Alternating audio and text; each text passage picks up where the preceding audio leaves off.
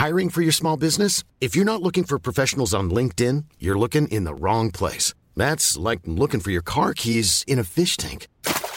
LinkedIn helps you hire professionals you can't find anywhere else, even those who aren't actively searching for a new job but might be open to the perfect role. In a given month, over 70% of LinkedIn users don't even visit other leading job sites. So start looking in the right place. With LinkedIn, you can hire professionals like a professional. Post your free job on linkedin.com/people today. Hey, I'm Ryan Reynolds. Recently, I asked Mint Mobile's legal team if big wireless companies are allowed to raise prices due to inflation. They said yes. And then when I asked if raising prices technically violates those onerous two-year contracts, they said, "What the f*** are you talking about, you insane Hollywood ass?"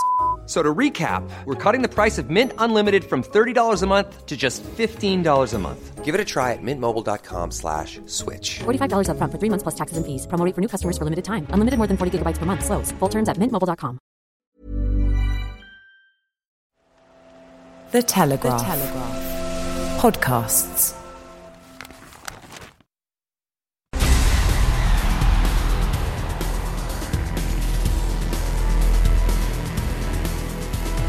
Hello and welcome to Brian Moore's Full Contact in association with The Telegraph and NatWest. This week we've gone right back to grassroots rugby and we're live at Royston Rugby Club, and I'm joined here by a rugby legend and World Cup winner, Will Greenwood. Is that too close? Too close? Even when I was on his team, I didn't want to be this close to him. How are you, Will? I'm great, thanks. The usual trials and tribulations that we all have, but all right, yeah. Right, we'll get into why we're here later, but the first two rounds of the NatWest Six Nations have gone. How do you see it at the moment? Panning out reasonably predictably. You would say at the moment that England and Ireland went into it as pre-tournament favourites.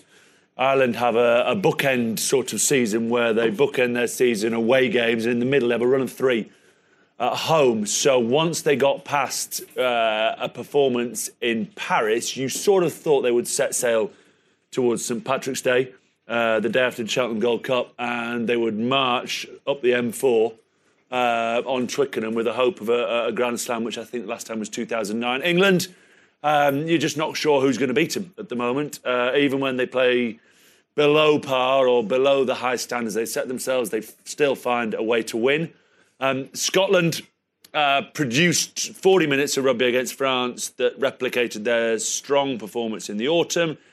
Italy, chuffed that they've discovered a couple of kids, Minozzi at 15, Boney at 13, Negri on the flank, and Jamaroli, who played in the first game, which means Connor's academy and his development of young players are coming through. I think France could count themselves remarkably unlucky to have played 2, lost 2. Really? And I think they are getting to a situation where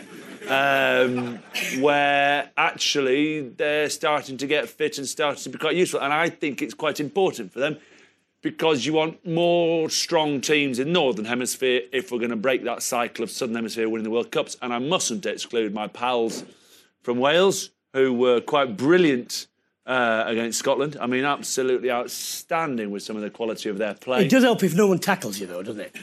Yeah, their movement off the ball, their handling, I think they've got the best handling pack in the Six Nations. Corey Hill looked like he was a Harlem Globetrotter at one stage. Alan Wynne-Jones is very comfortable on the ball. Both their props. Samson Lee less so, but Rob Evans at 1 is a proper rugby player. Ken Owens has always had a go at touch. Navidi is a natural. Shingler's world class. And Moriarty gives them some ballast. So I've really enjoyed their performances, and they will be frustrated that they went away from Twickenham with a loss and now head to Dublin and need to get back on the winning trail. Otherwise, suddenly that wonderful start will be for naught if they're 1-1, lost 2. I tell you what's interesting. 24 out of 25 games England have won. They've just beaten Wales, so they're still on course for an unprecedented third Six Nations title. Yep. And yet the question that was most often asked is, how good are they? Are they any, they've done all this, but they haven't played New Zealand, so you can't have that yardstick. Are they all that? I mean, one of the journos this weekend was putting forward the proposition that actually they'd peaked, they're on the way down, other teams are going to overtake them. Yeah, look, my view on it would be if you had a World Super League right now, you'd have New Zealand, England and Ireland in there. You'd probably have Wales knocking on the door. South Africa, you're just not quite sure what's happening there. I think they've got something like 400 players playing 480. abroad. 480 players playing abroad. The amazing thing about them in World Cups is they drag them all back 6 months before. They put out these absolute, I think the correct word might be mutant, in terms of 6'4", 6'5", 19 stone, and all can run the 100 in about 11 seconds and are frighteningly physical. And when World Cups come around and the oxygen gets a little thin, I don't mean in terms of playing at altitude, I mean in terms of the pressure and the size and enormity of the game, then their very simple game plan tends to find themselves right at the back end of the knockout stages. Scotland need to have a consistent year of top-end results for them to be considered back at the top table, but the signs are very, very promising. They have a backline that can do some real damage, and a player I think is absolutely top class in John Barclay, who leads the pack extremely well, alongside young Johnny Gray and these sorts of characters. One of the things about England, and the reason why, when you touched on this, they're able to win games when they don't play particularly well, is that their decision makers, Ford and Farrell especially, have now got significant numbers of caps. Yeah. And winning becomes a habit. Not panicking under pressure comes from experience. They've got that. And you contrast the games that, say, Wales have lost, especially against Southern Hemisphere teams, narrowly, where they should really have won. That's because they haven't got into that habit yet. And England's decision makers make the right decisions more often. Yeah, I would go along with that. I think in terms of the World Cup in 2015, for those young men, it was almost a year too soon. They found themselves in that situation with 15 minutes to go against Wales, 10 points up. And they managed to snatch defeat from the jaws of victory. As Wales had been through their tough times in the 2007 World Cup, which allowed them to go so well in New Zealand. I think there is the leadership. I also think if you break the game of rugby down into sort of 5 or 6 areas, if you think about scrums, line-out, restart, attack, defence, counter-attack, if I just pluck 6 off the top of my head, then England are pretty good at all of them. So it means that if you hit 7 and 8 out of 10 on 3 or 4 of them, but you're hitting 9s on a couple, you can talk far more articulately about the power of the set piece, but their line-out looks absolutely top draw. Maul's strong, the scrum's pretty rock solid. Their aerial control of the backfield wins you games. The ball doesn't bounce on the turf in awkward directions because Mike Brown tends to be underneath it. 2 or 3 areas, I think, for England that they still need to sort out. And obviously, we haven't had a centre combination that's been settled since you and Mike Tyndall were there. And that's, a fair few internationals ago. We've had, how many? I think 23 different combinations. Yeah. I mean, I think since then. You've still got that. You've got the back three, and the balance of the back row. Yeah. Look, I think Farrell and Joseph. I've always been a big fan of Joseph. His exclusion during that World Cup. I mean, I know it was, injury based. I thought Lancaster had found the key to an attacking threat when they went to Cardiff in the Six Nations of 2015, and they had Jamie Roberts and Jonathan Davies, and Joseph just pulled them whichever way he wanted to go.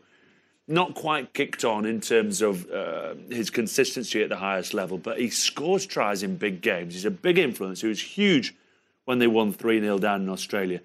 And I love the balance he gives in terms of what people you hear commentators talk about. He stretched the field. And the reason we then make inroads in and around the fringes. So I like Joseph. I understand why he's gone for Teo. I understand the power. But my personal preference, perhaps longer in the tooth and older, and I'm looking back to bygone eras when defences weren't quite so tight. I'd have Joseph in there. Well, the way that it's configured now, it's a squad game. If you have the option of a power thing, that's fine.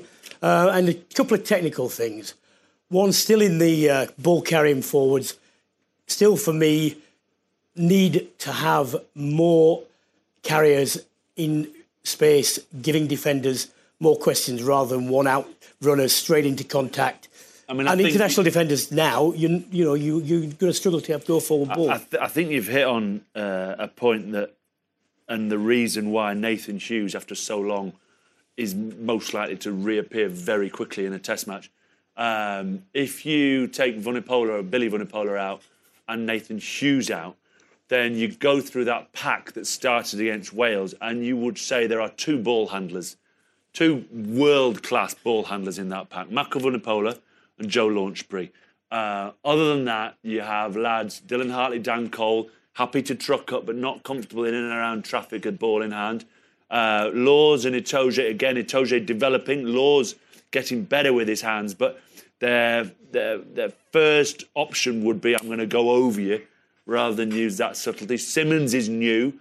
Rob Shaw is a link man, but has never had the natural footballing ability of a Billy Vunipola. So if you go into a Test match with only two guys who can go right to the line, and they've got three real options, they can either carry it themselves, they can tip it onto the forward running short off them, or if they can pull it back to forward in space behind and do it in a way that actually all three options are still available as the defenders approach, then there's only two lads who can do that. If you only have two lads there, I think it allows you to pressure much harder defensively in and around the fringes and put pressure on England. So hence the reason that Hughes and Vunipola are both pretty critical to England in Tokyo. And the second thing, and this is absolutely crucial, and it's a fault which has bedeviled them for several seasons now, is giving too many penalties away. Now, everyone gives penalties away under pressure, understand that. Taking one for the team, whatever the horrible phrase is when you're in the red zone and you're defending, I understand that. But the needless, mindless penalties between the 10-metre lines, which either stop momentum when you're going forward or give goal-kicking opportunities.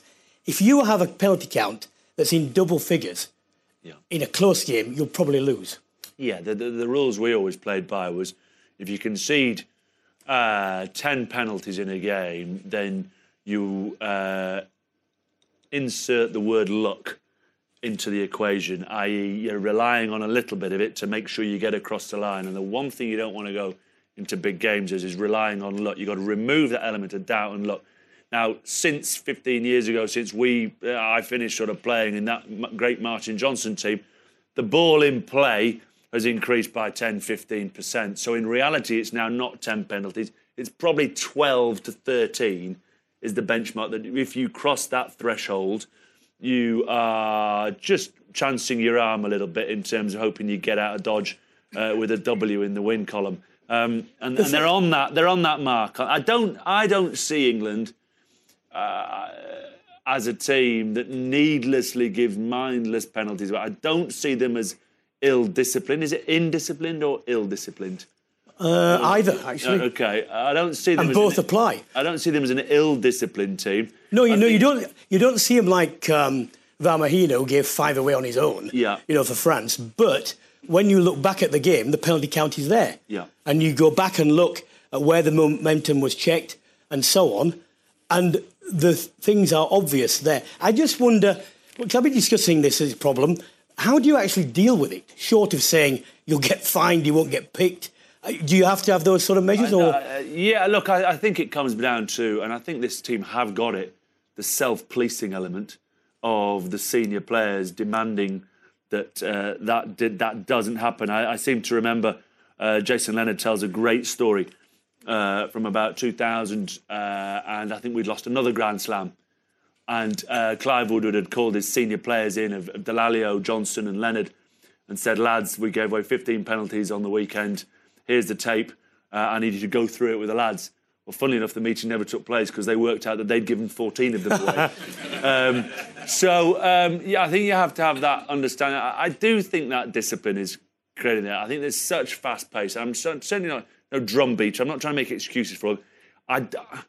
I don't see discipline as much of an issue as you do necessarily with this England team at the moment. Well, let's just take the Wales game, for example. Wales were under pressure for most of the first half. Yeah. And England were under pressure for the majority of the second half. That's the way it went. Penalty count, 10-2. Yeah. They were under the cosh and they were the second best team for that passage of play. And when you're the second, I would imagine, I don't know the stat, I haven't got down, Italy have probably given... No, but the point I'm making is Wales under pressure for the whole of the first half. In the whole of the game, only gave 2 penalties away. Yeah, so... strong stats. But name me one that was mindless. Well, I mean, that's. Do you know what I'm saying? Yeah, no, I understand what you're saying about mindless, and by that, and England played and were happy to kick a lot and give up Wales the ball, therefore defending a fraction more in terms of time. Again, 10-2 is a bad skew, but my overriding. It doesn't have to be mindless. It's as simple as not staying, the right side of the pillars, so you're going in the side when you know actually you shouldn't do that. Lifting legs up in driving mauls and that sort of thing. Those are the things which are the unthinking. Yeah. And experienced players, good players, shouldn't be doing that. So that's one point. Yep. Let's move on to the games coming up. France, Italy. Yeah, in Marseille, isn't it, Friday night? Yeah, they might both lose. Anyway, France. So France. You've got to take out your historical dislike. I'm not going to use the hatred word. You've got to remove your historical thoughts about France. Why? Because it isn't 91, 92, when they were horrible people and you had to wear a box when you went out and played. Times have moved on. I remember Gareth Archer, where it was the A-team on a Friday, in the old days. I think they're called England Saxons now. The A-team would sort of replicate the Six Nations as the tournament went through. Fantastic development team to play involved. We played at Stade Jean-Bouin, and it was a heck of a game. I mean, Dave Sims and all sorts of reprobates were playing on the England team. And it was I was skipper. It was it was just a brawl from minute 1 to minute 80. And a high ball went up on Tim Stimpson. And it came down and a maul formed around him. I heard this squeal that reminded me of the Deliverance. Sort of that horrible moment where something bad is happening and you don't really want to know what it is. And he comes out and he goes, they used to call me Shaggy, the cartoon character. And he goes, Shaggy, my eyes. Those French so-and-sos have had a go at my eyes. You could see scratches all over his eyes. So I'm legging it over to the ref. And as I get halfway towards the ref, Gareth Archer grabs me by the hand and he goes, Shaggy, I think there might have been a case of mistaken identity. He grabbed a blue arm and he fought. So it was those days... Can you see Italy... I think France are a much better team, even though they've got 2 points on the board. I think Camara in the back row is absolutely outstanding. Guirado made 30 tackles against Ireland and must think... I know you're going to say he gave a couple of penalties away. Itoria, now I know he can't play this week because he was involved in whatever has allegedly taken place in Scotland, which we clearly can't comment on because I've got no idea what did happen. But he is developing into a top-class second row, can really handle. And out in the back line, clearly Thomas can finish, but Vakatawa is an absolute monster. And the midfield combo, he can choose 2 from 3. You've got to have Dumaru in there from La Rochelle, who's sensational. Then you can either pick Lamarat from Castres or Chamoncy from Racing 92. They're developing into a really good... And the most important thing is they're getting fitter, which gives them opportunities to play. It is amazing that in the professional era, they are not as fit as they should be. One of the things you can control, subject to injury, is your fitness. Yeah. Most of the things you can't control. That's just not acceptable. It's a reflection of the top 14 as well, the way they play. Yeah, correct. Italy, 2 tries against England, 3 tries against Ireland. Yeah. So, they are able to put the ball down over the line, which is actually something they've not been able to do with regularity prior to this. So close to a bonus point against Ireland when Benvenuti, I think. Was it Benvenuti up the right-hand side? No. They're away. The drink, Bellini. It was Bellini, wasn't it? It was Bellini, the right wing. You can have a Bellini, can't you? Yeah. Peach, my missus likes a Bellini. Yeah. They're away. Can you see them pulling a result off against France? No. I can't. I think their only chance is at home to Scotland. I just don't see them winning on the road. Mm-hmm. I think Ireland will look back.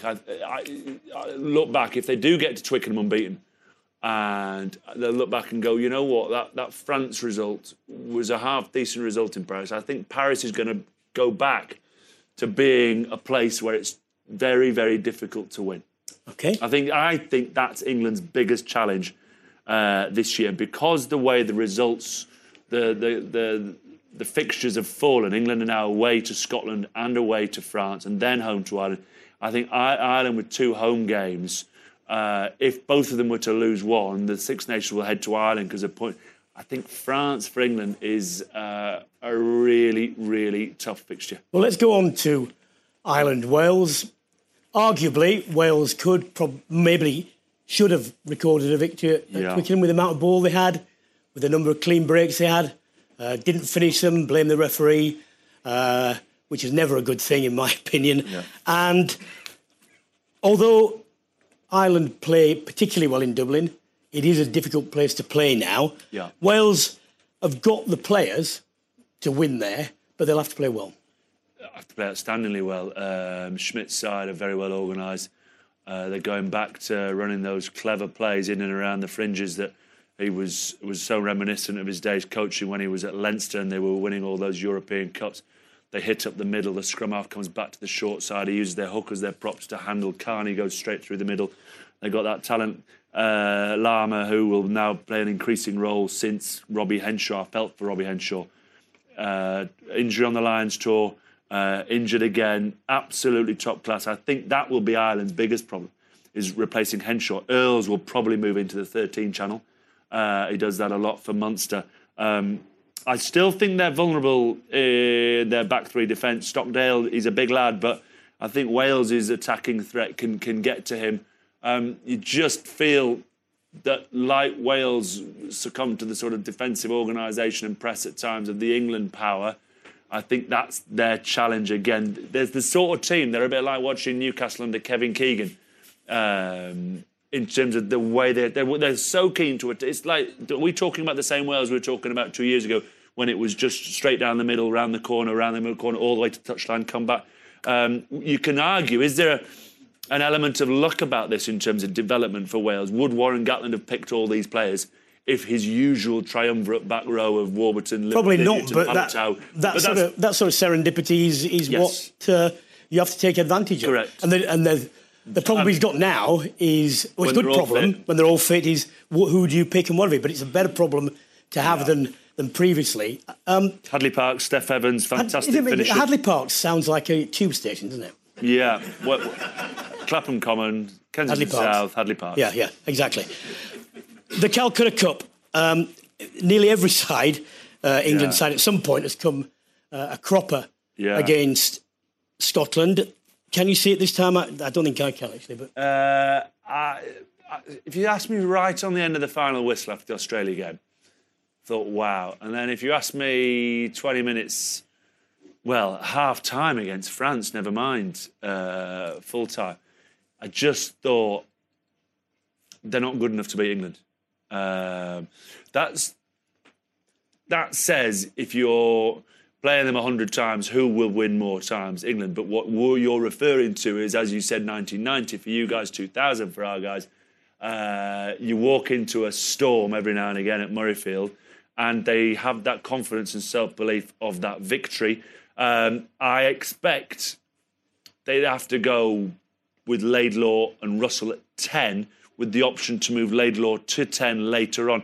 I think if they're going to beat England, Gregor Towns is going to back his ex-Warrior player before he stepped up. He's going to go with that midfield combo, Russell and Horne. He's desperate to get Dunbar back. I think Horne did a great job in terms of straightening it. He's desperate to get him back. They're going to have to attack. They're going to have to score 4 tries. And to do that, you've got to really have Russell out there. But Finn Russell needed you against France. Because I'll tell you why he needed you. He needed a player like you when he was going for another touch kick from a penalty and thought, if I do it quick, I'll get extra points for it. Yeah. As opposed to, it was like watching Kevin Costner in Tin Cup. Go on, hit that 3-wood over the water. Or Jean van der Velde in the Open. You don't need to win the Open with a 4. You're going to win it with a 6. Just don't bloody take 7. And what he did, at key moments, he rushed it and missed touch. And with it, his tempo, his confidence just went a little bit. But I would still back him because his ability to pick a pass, and Hugh Jones can run those angles, and we know Stuart Hogg can beat sort of 5 men in a post box. He can still put those guys on the end of a ball that can do damage to England, and hence I suspect that Russell will play at 10. The problem for Scotland, for me, is this. They are good when the game is loose, when space is available, when kicks are bad.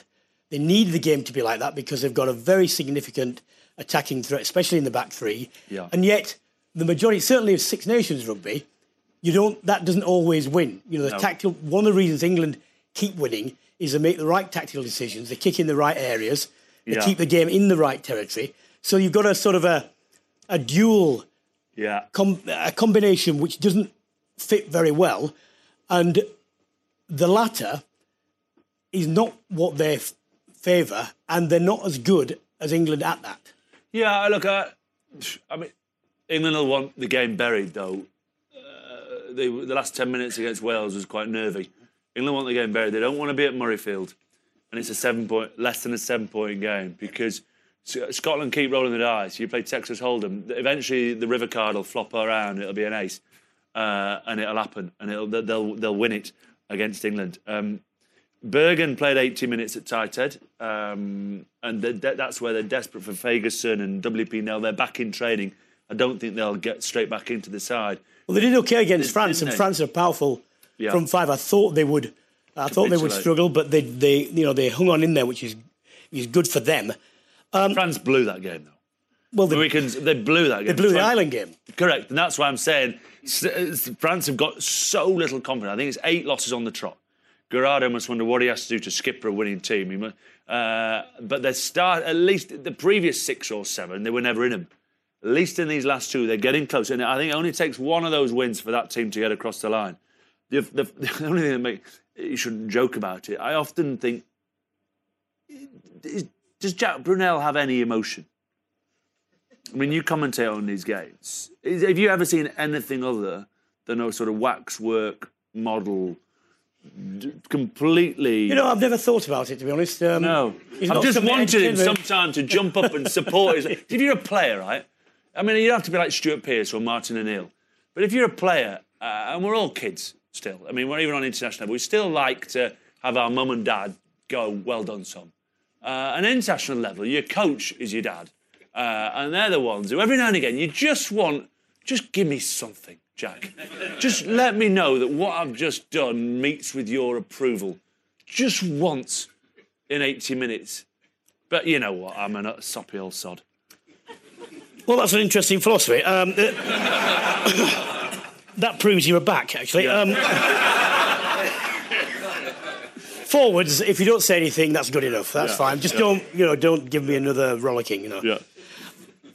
Time now to move on to the women's game, and I'm really pleased to say we've got Hannah Gallagher to go through the Women's Six Nations. England and Saracens flanker, first team coach. Originally cites Maggie Alfonsi as her hero and Johnny Wilkinson as an inspiration.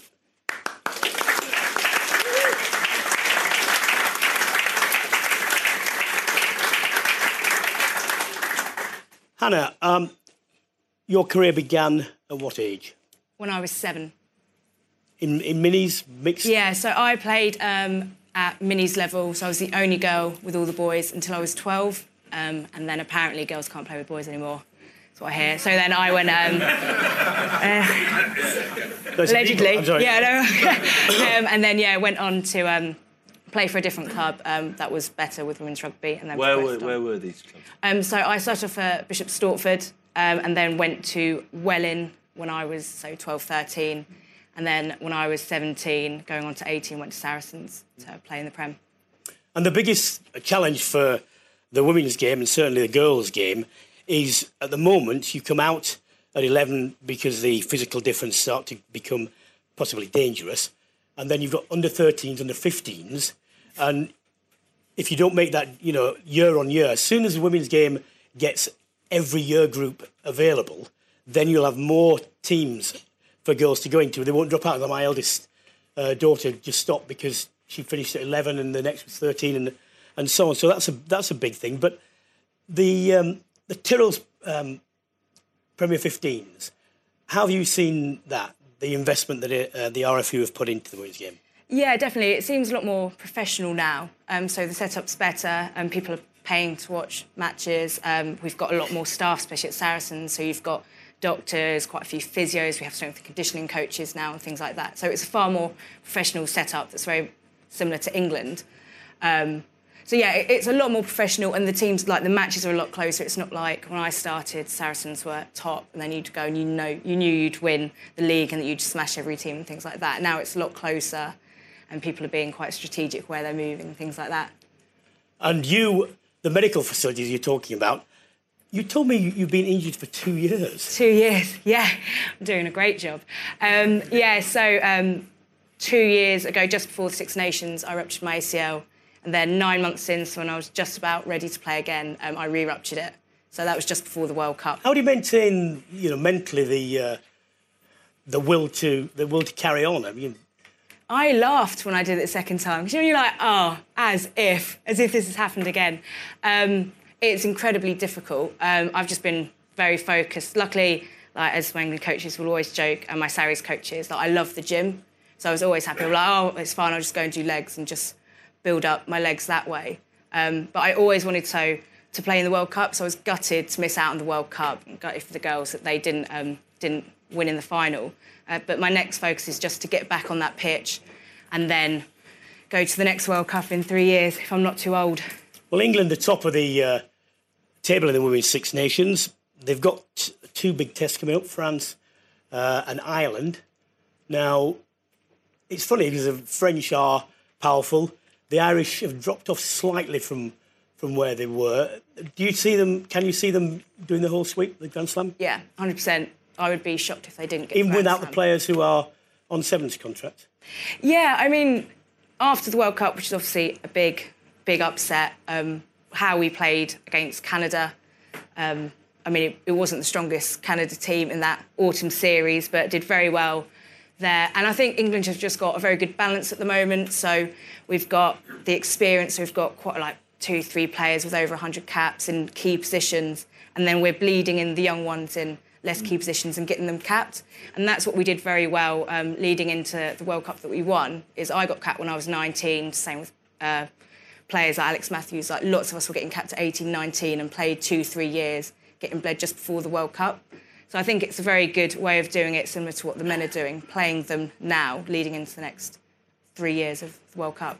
What do you think of the decision to switch the focus after the World Cup? Then you go on to the sevens cycle, and they're both not funded, to the fullest extent.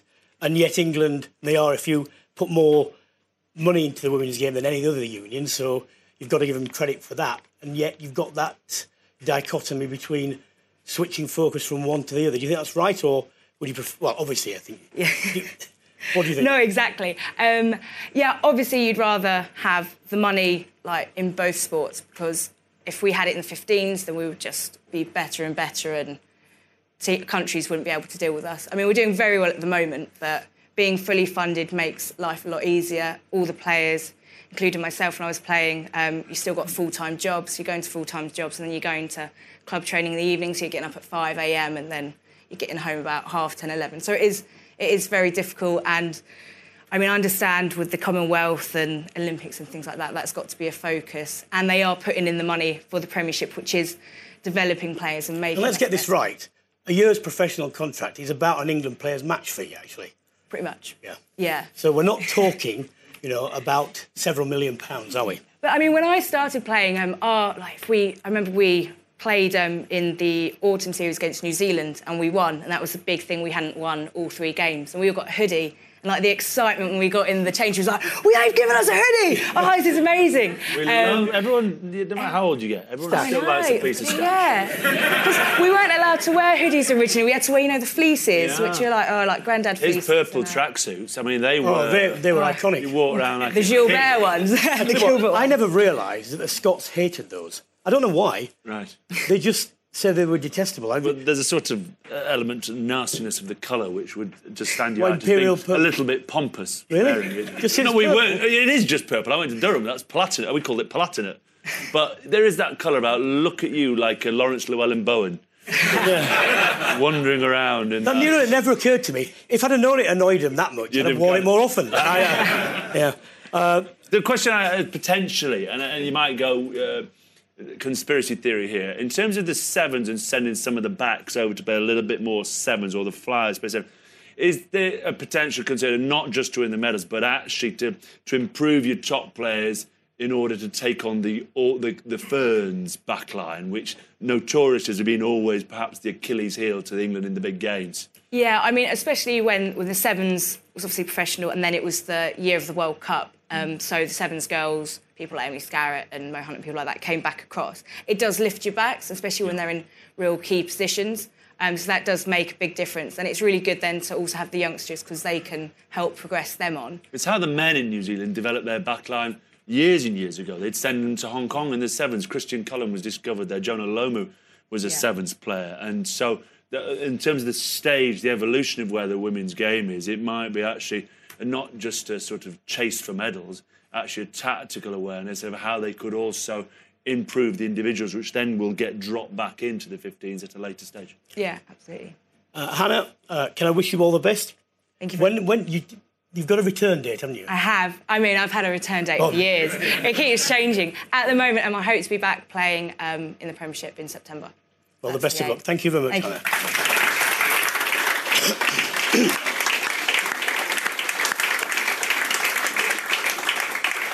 What was your longest injury? Well, I was really lucky. And in the amateur days, just that at Nottingham, we had a chairman who was a general surgeon at Queen's Med, which is a teaching hospital. I had a brilliant physio. So I never had anything that kept me out for a long time. But I remember it was 2 weeks, we had a break. We had 2 weeks before the Ireland game in 89. That was a Lions year. Yeah. And I got to work on the Monday. I was a lawyer. And I found I couldn't lift my right arm up. I couldn't even get on the desk. Neck pain, what I'd done, I trapped a nerve. Yeah. And I went to the physio, he freed it, and I went there. And the same... Not Kevin Murphy. No. The same season, I was walking down to the gym, and my knee gave way. And I thought, And it was... How old were you? No. Well, I'm not as bad as I am now, but... And I thought, please don't let this, be a cartilage injury or whatever. In those days, no keyhole surgery. Yeah. Went to the knee specialist, Mr. Forster, at one of the top men in the country at Nottingham. He said, well, sorry, it looks like a cartilage. It's a big thing. And I was thinking, it's 6 weeks. I'm going to be out. Won't be playing the Five Nations. Won't go on the Lions tour. I was literally gowned up, ready to have the injection, 5, 4, 3, 2, 1. And he came down on his round and he said, how does it feel? I said, well, you know what? I know it's strange, but it feels a bit better today. He said, well, this is a major op. You've only been on the anti-inflammatories, very high dose for about 48 hours. Let's give it another 48 hours, see how you seem. I then went up to my physio in Mapley. He said, I know what this is. He said, you've got a tendon that goes across there. He said, and sometimes it gets tight and it goes in the joint and it feels like, look, and he just twisted my foot about 20, 30 Mr. times. Miyagi. Yeah, and I was fine. He said, if it ever happens again, this is what you do. So I was, but for two very good medical specialists, I wouldn't have played in the Five Nations. I wouldn't have played in the 89 Lions. And those are the breaks that when you talk about luck, those are the things that you have. We're here, actually, to talk about NatWest's involvement with Rugby Force and your involvement with this club. So I think you're a non-exec committee member? No, it was a couple of years ago. And we had a great time with the guys and girls up here. I did, my age, 3 training sessions, involved in some fundraising efforts. And what was amazing to turn up tonight, and you pulled into the car park and saw these magnificent floodlights, which I think, hopefully we'll hear very shortly, has sort of transformed the ability of this club to attract numbers, to attract minis, to attract girls, to get down and train far more frequently. Because when I literally came here, I thought it was like being back at university in the 80s, when they wheeled out these sort of diesel floodlights. And training started 25 minutes late because... Are those your university memories? Well, training in front of car headlights, in terms of rugby, yeah. They're not mine. I don't have... so it was great. It was old school. And it reminded me, I think, there's always a danger. You might say, no, I've never moved away. I've always been... There's a danger when you're involved in professional rugby for a long time and you're involved in broadcasting the very highest calibre games, and you're at Stade de France, you're at Twickenham. The Wi-Fi is amazing, the pre-match food. unbelievable travel. You just lose a little bit of a sight of, like Hannah started a junior rugby club at Welling. You lose sight of where you came from. You also lose the fact that you are, I don't know, probably 0.5% of the game. Yeah. And that, the rugby grassroots is actually where the vast majority of people play, enjoy, watch, socialise. And if you didn't have that, and that's not healthy, you won't get the pool of talent that comes through and gets developed Preston later Grasshoppers was mine as a young kid, and now still heavily involved in my local junior side, Maidenhead. Little Rocco was out on the under-9s on Sunday morning.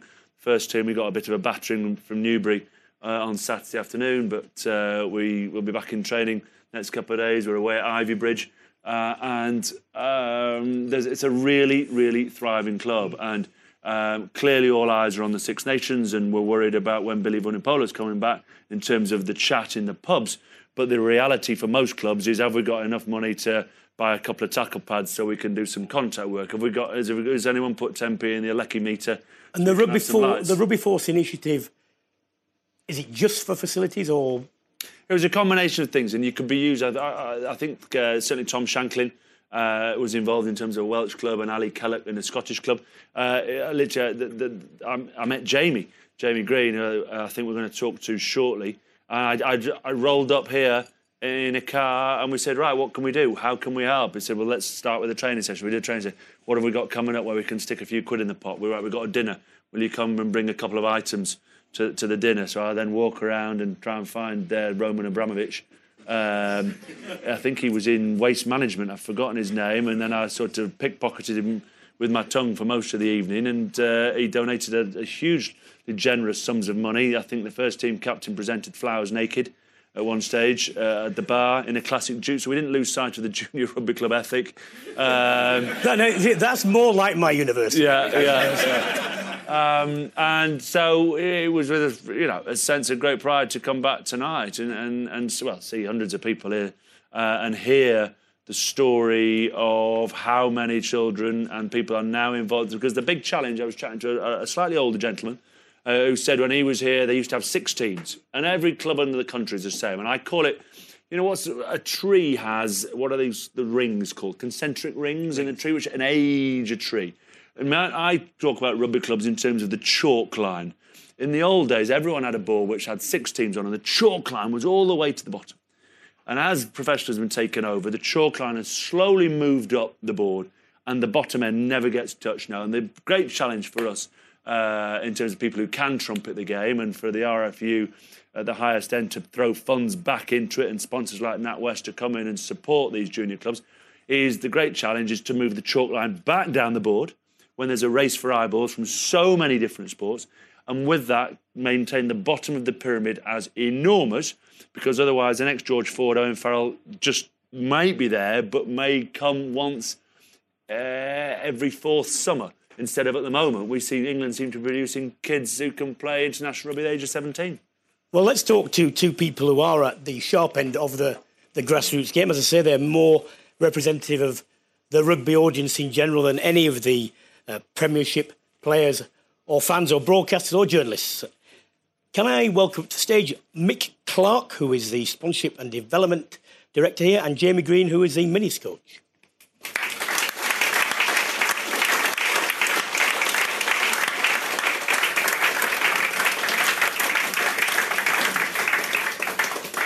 Why did you ask NatWest Rugby Force to get involved with the club? I think Rugby Force for us was an opportunity not just to actually get the changing rooms painted or sort the plumbing, which actually we still haven't done. Right. And actually it's great to see Roman from LG Waste Management here tonight. So, but it was about being a catalyst, I guess, for change really. We did things like community awareness, rugby for all, pitch up and play. And it was about celebrating things that are great about rugby, about the game that we love, and to just get people involved and to look at getting more people playing, whether it's kids, whether it's seniors, and getting more money in so we could not be wheeling out terrible temporary floodlights, but have the beautiful ones that are on display now. And what effect did that have overall?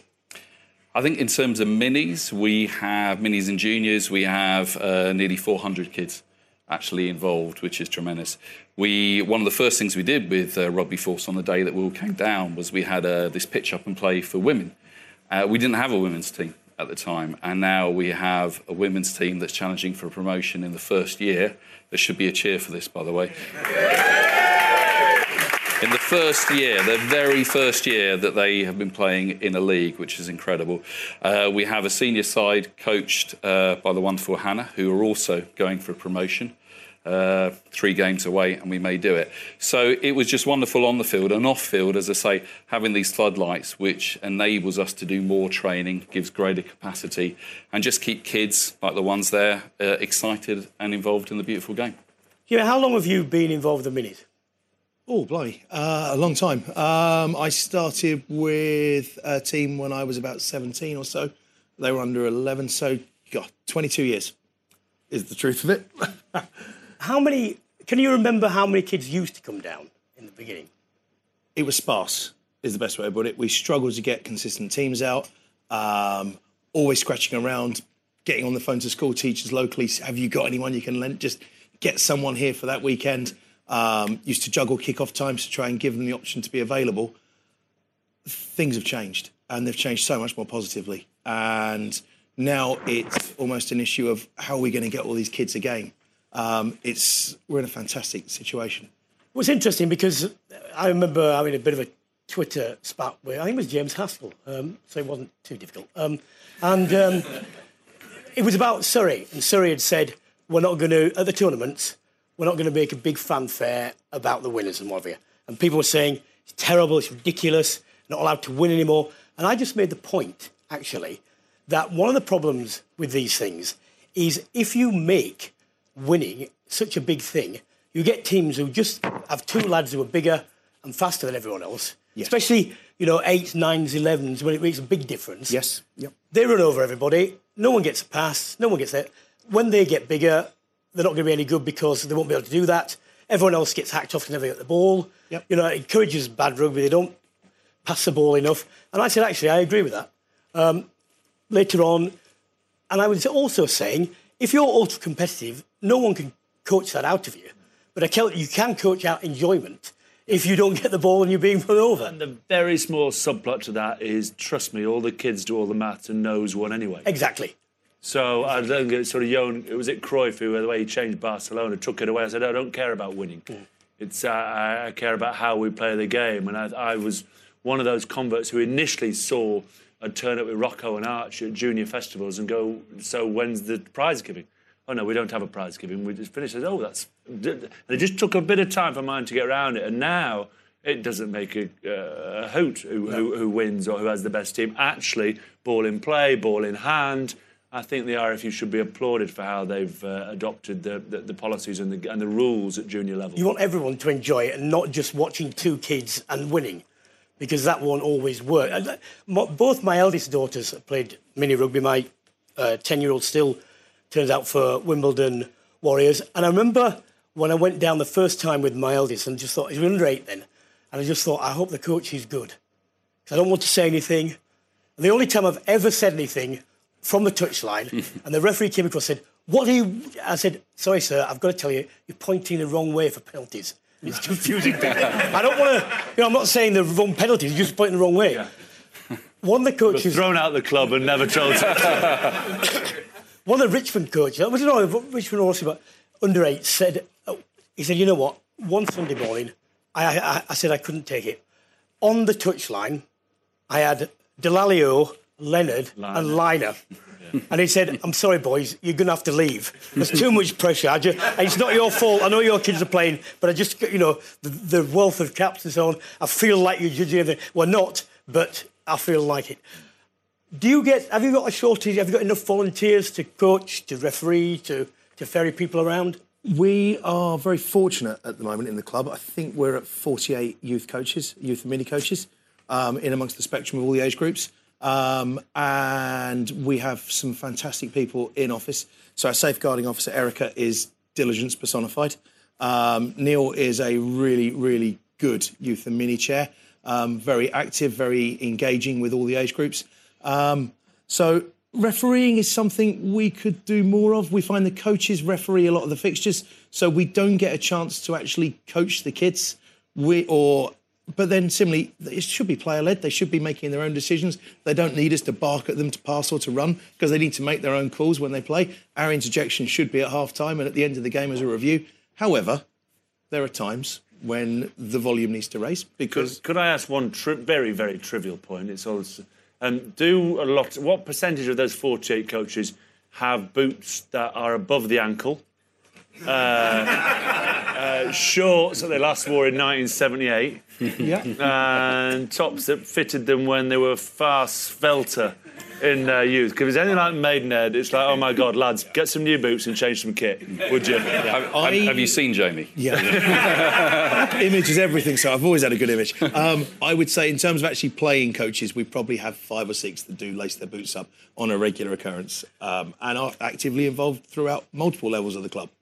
One of the biggest problems is, and I know clubs that have very, very good, well-organised and well-attended mini sections and junior sections, is the retention of kids from the age group stuff into adult rugby. For various reasons, girls being one of them, university, going away for jobs and stuff like that. And the conversion rate is very small. But if it could be changed even a few percent, it would be quite a lot for clubs. What, either of you, can you see that changing? If so, how? It's an aspiration thing. Every kid wants to play for England. Every kid round this way, 90% of them, truthfully, want to play for Saracens, and they aspire to be at this wonderful level. The truth of it is it's not going to happen. Something we've worked towards is building this aspirational thing to play at your club. If your heroes are your own local first team and your own local first team engage with those children, you get this one club theory. And if everyone buys in and everybody loves everyone and we all work together, those children will aspire to be out there in black and white. And if they do that, there's nothing better. Go on, the Crows. Absolutely. Go on, the Crows. I tell you,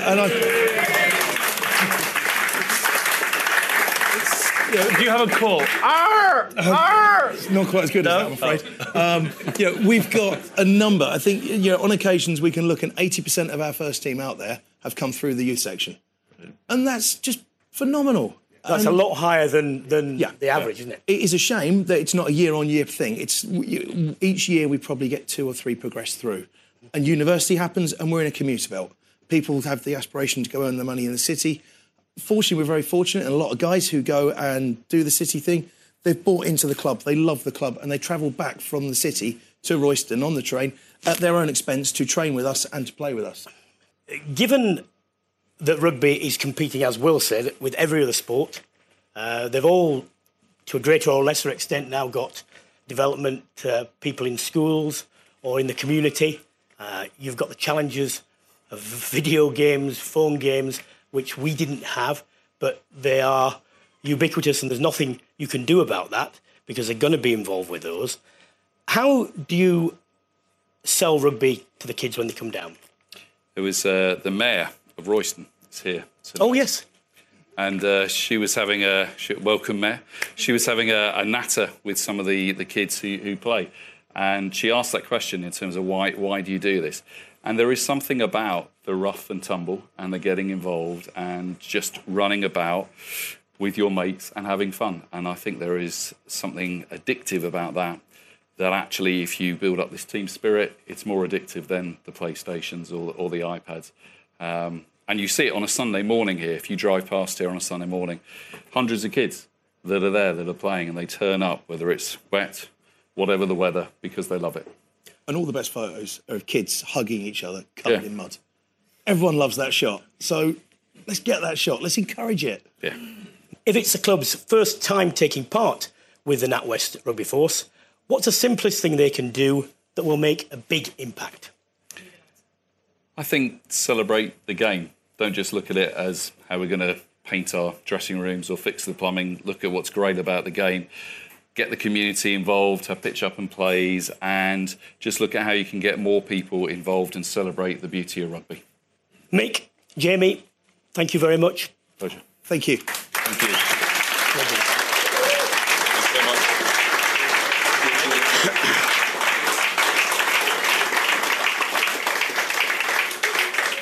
And I have to say, just one thing on that, whether we're listening or not, is the dedication of the junior coaches is something that is so undervalued by people outside of rugby clubs. I mean, I go with my lads down to the club, and sometimes, you know, I do bite my tongue because I'm not quite sure what they're being told to do or why on earth they're doing a particular drill or standard. But the one thing you could never, ever say a bad word about is the levels of commitment and dedication from the men and women at junior rugby clubs up and down the country every Sunday. Car park duties on rotation between age groups, litter duty on rotation, behind the bar. There's always someone sticking their hand up going, no job's too smelly or horrible for me to do. And that's why it's always such a pleasure to come to a club like Royston or remember Preston Grasshoppers' early days on the back pitch. I'm afraid, ladies and gentlemen, we've got to wrap that up. Thank you for coming. Thank you to Royston for hosting us. Thank you to listening to Brimo's Full Contact in association with the Telegraph and NatWest. Remember, please subscribe to the podcast because it's free after all, and that way you'll never miss an episode. Thank you very much to my co-host, Will Greenwood, Royston Rugby Club again, and to my producer, as always, Abby Patterson. I'll be back next week with Rob Andrew. But for now, goodbye.